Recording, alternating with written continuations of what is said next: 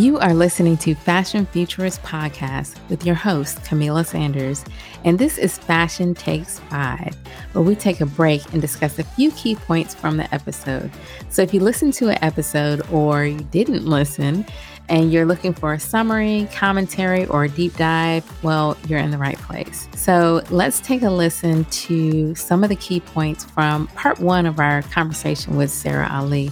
In this episode, it was really hard to pick out some key points because there were so much good information in this episode. So go back, listen to the full thing. But for now, take a listen to some of these key points that I thought were really important. You know, why is it that when an African is sewing under some kind of small textiles mill, they're called a garment worker? But then, you know, Savile Row and the streets of Paris, they have beaders and embroiderers, but then they're not called workers. They're called artisans, and they are paid well and very well respected. And so I started to see the lack of democracy and how fashion can be a language to engage people, but then at the same time, how it's caused a huge division from what we're seeing nowadays, from the headscarf to all sorts of things like, human rights, modern slavery, human trafficking,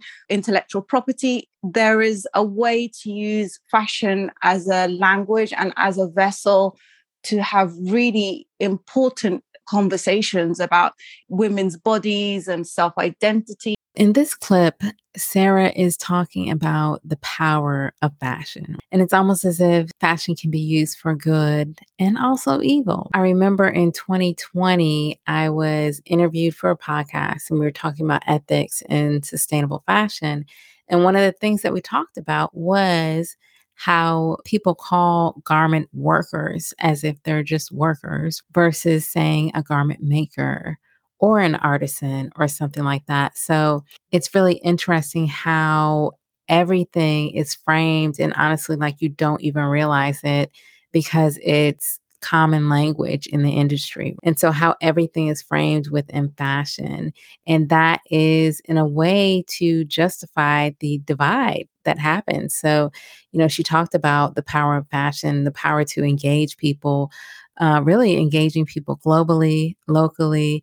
Like, it is a powerful thing fashion can be, but it can also divide with these passive, aggressive language, dividing cultures in a way, because you have the global north and the global south, and fashion means a totally different thing to the global north versus the global south. And we'll get into that a little bit more and some of the future outtakes from this episode. But let's listen to the next take. Basically, I got over it. I don't buy a lot of fashion. I recycle and share a lot of things with my friends. I wear saris for my mum's wardrobe, but I do adore it. I do adore it for the protocol, for the self-identity, for the rituals, for the prints, for the detail, for the structure and the confidence it gives people. Yeah, but then at the same time, the same robe that people wear, if it says this is who I am, then not everybody gets to be who they are in this society. From, we're talking about LGBTQ community again, to Islamic regimes. And all of this is fashion, because that's how we identify each other, strangers walking down the road. So it can either be a dialogue or it can divide us and cause judgment. So this right here is a very powerful point. And I do believe that fashion gives you confidence if you're wearing the right thing, things fit you correctly. If you're wearing the right color, like, it evokes emotion, it allows you to walk into a room differently. Like, it is very powerful. But also, one of the things that she said in the beginning was about her practices being sustainable. So one, sustainability is about your values. It's not about what you buy. So she mentioned like sharing clothes and getting saris from her mom and things like that. And so that's a way to be sustainable. But like I said, a lot of fashion comes in, it gives you confidence.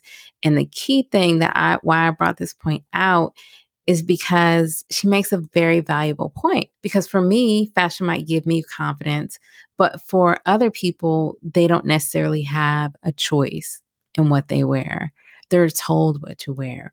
Or maybe they do have a choice and they choose to wear something that is not always going to say who they are, right? Or maybe it does. So it's about looking at things from someone else's perspective. And so she does mention that it could be a dialogue, let's talk about it, or it could divide because we can immediately spot somebody and judge them by what they have on. And here's the next point. Really became cynical of the whole fashion cycle because to me, it wasn't in Africa's interest. You know, we don't have spring, summer, autumn, winter in Africa. We kind of have, drought and raining season, and now we have flooding season. So this notion of four seasons or collections or discovering, I started to look at it through squinted eyes and seeing that we need to decolonize this conversation. And there's a Columbusing of talent and a robbing of culture and identity that it's not in Africa's interest. So I have to admit that this comment kind of blew my mind because I'm in the global north, I'm in the United States. And of course, I know that, in different countries, it's hot all the time or it's cold all the time or, whatever that is. But thinking of things from my point of view, I'm like, oh, there's seasons. I worked in retail over 10 years. Like I'm very familiar with the seasons and when clothes go in and go out and you have to switch it because the weather's, getting warmer or it's getting colder. And then we start to see where we're switching it even more and more and more, right? And so to look at it from this perspective, it's almost as if we've left people out of the conversation. So you can only imagine how things are completely different from another person's point of view in another part of the country. And so let's go to the next clip. If you look at the word fashion itself, it's like when you say you came in an orderly fashion, or it's the way you do something. So it's the way, it's a way of being. It's a spiritual kind of almost holistic thing for me. So that to me is directly related with the Ubuntu philosophy of African values, of connection, of community, of sustainability, of sharing. All Ubuntu cultures, as far as I understand our tribes to be, and yes, there are hundreds of them. And in that way, I will talk about Africa as a monolith, even though that often annoys me. But, the idea of a new wardrobe, it's not, again, spring, summer, autumn, winter, or when Vogue says so, or when Condé Nast needs a new franchise in another country. It's more to do with a becoming part of like a ritual. So this is beautiful. Fashion is holistic. So I love how she relates fashion to the Ubuntu culture, right? About connection and sharing. And so if you think about fashion in other cultures, there's a lot of meaning behind it. You wear certain garments at certain times. You go local and shop with people, or your mother makes something. Like I know even when I was growing up, like my mother made certain clothes, or there's certain clothes that I wanted of my dad's that, like his military jacket that I couldn't even fit, but it had so much meaning to me because it's something that was a connection, right? And you compare that to a lot of what happens in the global north that we're not connected to our clothes. Our clothes don't have a lot of meaning. We don't necessarily love our clothes. It's just something that is disposable, that is just being consumed and being thrown away. So I love that she brings the culture back to fashion and connects fashion with that. So let's check out the next clip. Fashion Week is a Western construct. This idea of newness being, a new skin layer that can be thrown in the washing machine. That doesn't work in Africa's interest, because at the end of the day, the dyes for the fashion industry are coming from Africa, most of them. The cotton is usually coming from Africa. We know so much about blood diamonds, and now go to influence fashion houses and jewelry brands as well. This idea of the music, the cornrows, all of these things, It's not in Africa's interest because we don't have the intellectual property right on it. If a designer decided to use a Scottish print, the tartan, the kind of crisscrossy, there are families in Scotland that can sue you for using their yarn, their family emblem, their print. We don't have that. This is so interesting because you hear a lot of talk about cultural appropriation, right?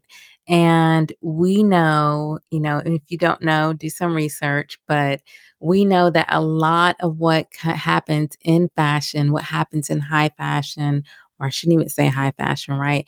But fashion on the runways, New York Fashion Week, Paris Fashion Week, all of these designers, and we see so much of smaller designers or culture from Africa or India or wherever that is taken and that's put on the runway as if it was their own thought and their own design. And so she talked about Africa's influence on the fashion industry, where things come from, like the different dyes, the cotton. We talked about culture, cornrows, music, like all that is impacted.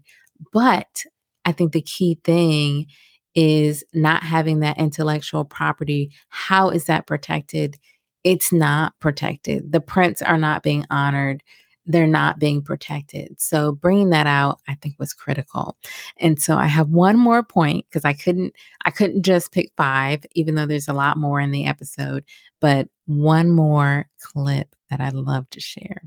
An African designer can't sell to the US as easily as a European designer because of the logistics, because how much it costs to send things out, because of border control, because of US foreign policy, because of many reasons why they can't send things out, It's not right. I love it that she brought this point out, and I thought it was too important to not share because a lot of times you think, well, why can't, if we in the United States can sell things globally, why can't someone in another country go and sell their things to us instead of there having to be middlemen? And so this goes into the fact that it's not as easy to have access to market. And so this is really deep, a whole nother conversation about the global South having access to market as the global North does.